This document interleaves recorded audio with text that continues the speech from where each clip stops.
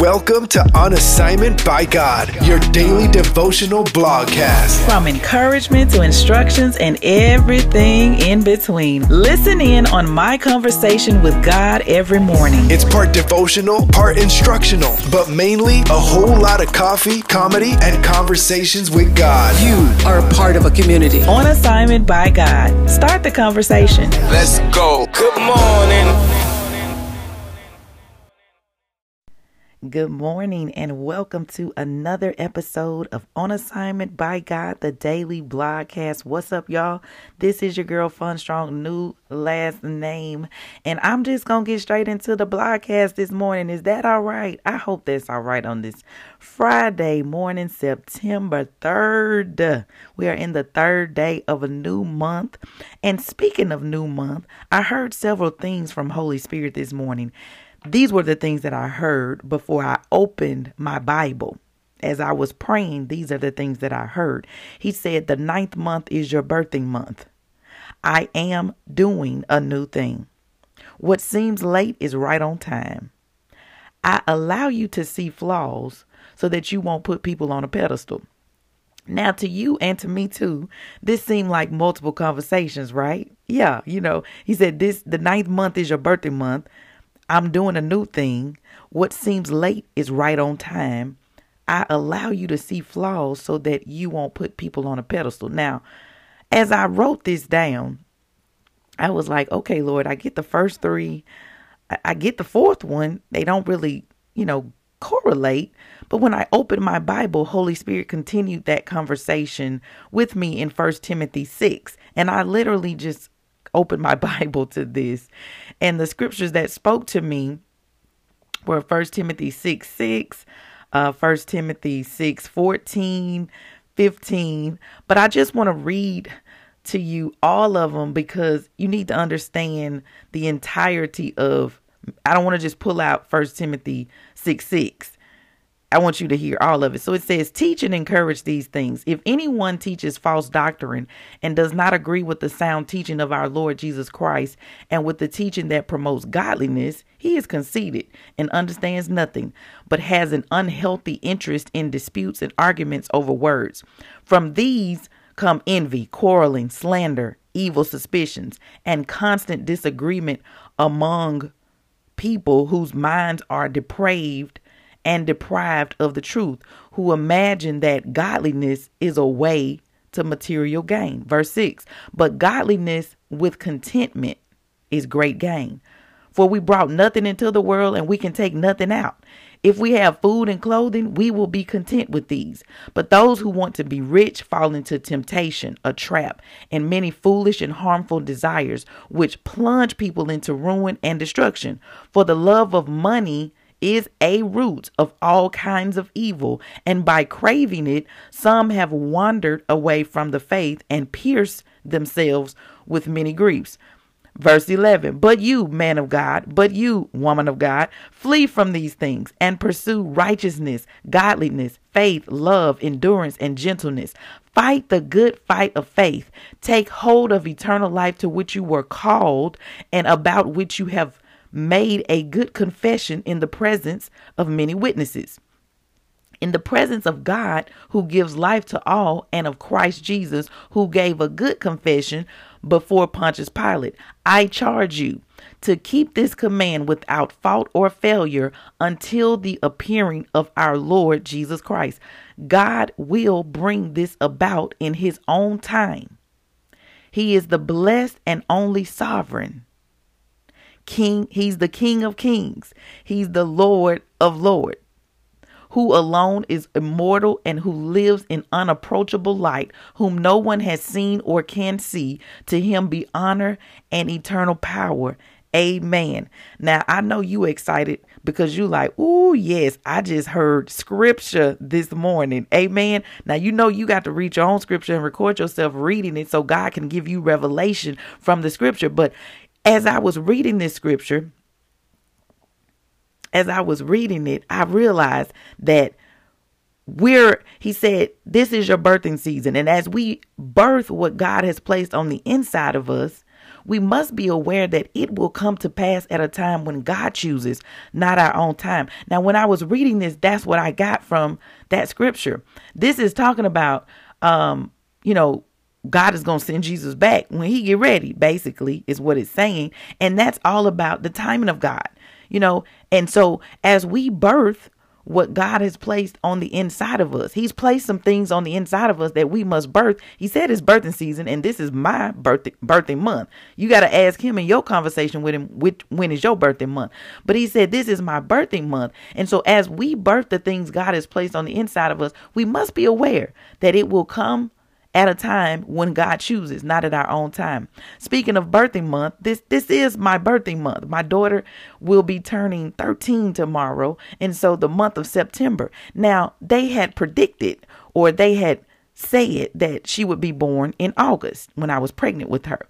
But she was born September 4th. God's timing. Yeah. She wasn't late. She was right on time. You know what I'm saying? And so that's what God was saying to me this morning. He said, the 9th month is your birthing month. I am doing a new thing. What seems late is right on time. And so I just believe that God put me back in remembrance of when I was giving birth to my daughter. They said she was coming August, but she came September. The timing of God. And then Holy Spirit also wanted me to read that first part of 1 Timothy so that I can know what should be taught and what should not be taught. So, he said, I allow you to see flaws so that you won't put people on a pedestal. And I was like, okay, Lord, how does that even tie in? It doesn't. It's just two different messages. And God can give us two different messages that he wants us to have in the same conversation in the morning. You know what I'm saying? So he was doing that this morning. And so he wanted me to read that first part of 1 Timothy, so that I can know what should be taught and what should not be taught. And I learned, because he talked about, don't be listening to people that be teaching with false doctrine, or people that don't agree with the word of the Lord, basically, or people that's just promoting God so that they can gain, so that they can get money, like people that's just promoting God for money. And I was like, oh my goodness, God is just bringing this to my attention and now your attention. But as I was reading that, I also learned from my study notes about contentment. It was verse 6 that really stood out, but I wanted to read all of them for your reading pleasure today. But godliness with contentment is great gain. Godliness with contentment is great gain. Dr. Evans, in my study notes, defined contentment as being at ease. Remember yesterday or 2 days ago, delivery with ease, the word ease stood out. He defined contentment as being at ease where you are and being thankful for what you have. But it doesn't mean complacency. It means learning to be satisfied until God gives you more. To me, this is all about God's timing. When we are content, we know without a doubt that God is acting on our behalf, right? Recently, I was listening to this teaching about worrying. And the person said, and I can't recall who it was, because I listened to different sermons and different teachings and Bible studies and stuff like that. And so I can't remember who said it, but they said worry is like being an atheist. And I was like, what? Wait, what? Wait, somebody... That was just kind of like the first time I heard that, if you're having sex outside of marriage, Holy Spirit right there with you while you're having sex and you're grieving him. It's not like looking down on you. He's right there in the act. He's being grieved by the act while you're doing it. And so I'm like, oh, if I had learned that, long time ago, I probably, anyway. So when I heard this about worrying being like an atheist, it was like that. I was like, oh my gosh. I know good and well I ain't no atheist, but this made so much sense to me, because it's like we worry like God ain't gonna do it. We worry like God can't do it, which in essence means you don't believe in God, which is what an atheist is. They don't believe in God. It was like, oh my gosh. Oh, but no more. All right, no more. We putting a stop to this right here, right now, right today, September 3rd. No more worrying. We are not going to worry. We're going to pray. We're going to trust God. We're not going to fear because God didn't even give us a spirit of fear. When we be talking fear, like I'm trying to get over this fear, God didn't give you that. So you need to get over it quickly. But you can only get over it with God. It says in 2 Timothy 1:7, God will never give us the spirit of fear, but the Holy Spirit, who gives us mighty power, love, and self-control. Hallelujah. Hallelujah. Self-control. I went back, when you go back up here into this 2 Timothy, y'all, not 2 Timothy, y'all. 1 Timothy chapter 6. Let me slow down. 1 Timothy chapter 6. When you go back up there, it talks about money, the love of money being the root of all kinds of evil, and by craving it, some have wandered away from the faith, right? And so when we look at 2 Timothy 1:7 about God not giving us a spirit of fear, but the Holy Spirit who gives us mighty power, love, and self-control. I don't know why, but self-control and money just correlated in my mind this morning. And I just believe that God doesn't want you worried about money. God doesn't want me worried about money. He does, like, we acting like atheists if we're worried about money. You don't think God can't provide for you? Because he can, he will, and he's already done it. It says about being content. It say you got food, you got clothing, you got a roof over your head. We will be content with these, right? Yeah, because godliness with contentment is great gain. You gaining when you are godly, when you acting godly, when you pursuing righteousness, godliness, faith, love, endurance, and gentleness. When you're doing that, when you're doing that, and then you're content with what you have, that is gaining. You're greatly gaining with that. So anyway, y'all, you go take a look at 1 Timothy chapter 6 and see what Holy Spirit speaks to you in your conversation with him. But God is doing a new thing. Oh, he's doing a new thing in our lives.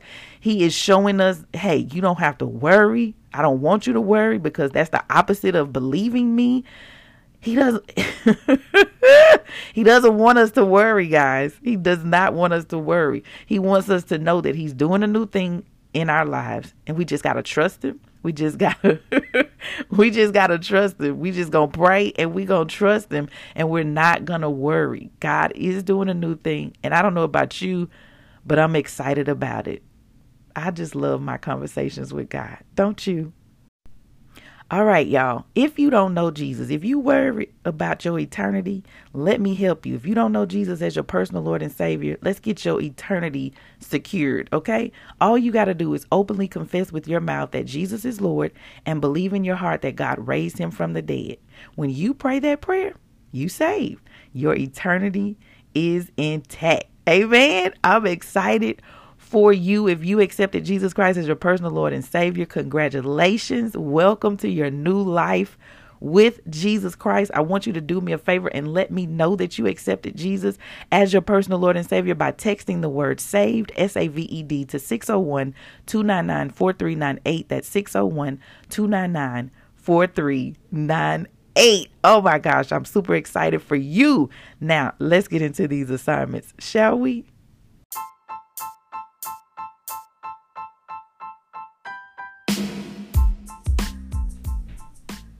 All right. Number 1, what did Holy Spirit say to you in your conversation with him this morning? And then number 2, y'all, don't be mad at me, but I'm finna ask you this assignment number 2. Are you an atheist? Because if you worrying, you just could be.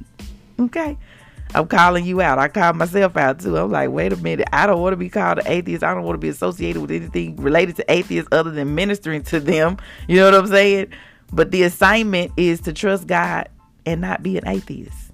All right. But answer the question. Are you an atheist? Ask yourself, do I worry? Do I really believe God? Ask yourself. Sometimes you might just need that shock treatment of, oh my goodness, hold on, wait a minute. Right.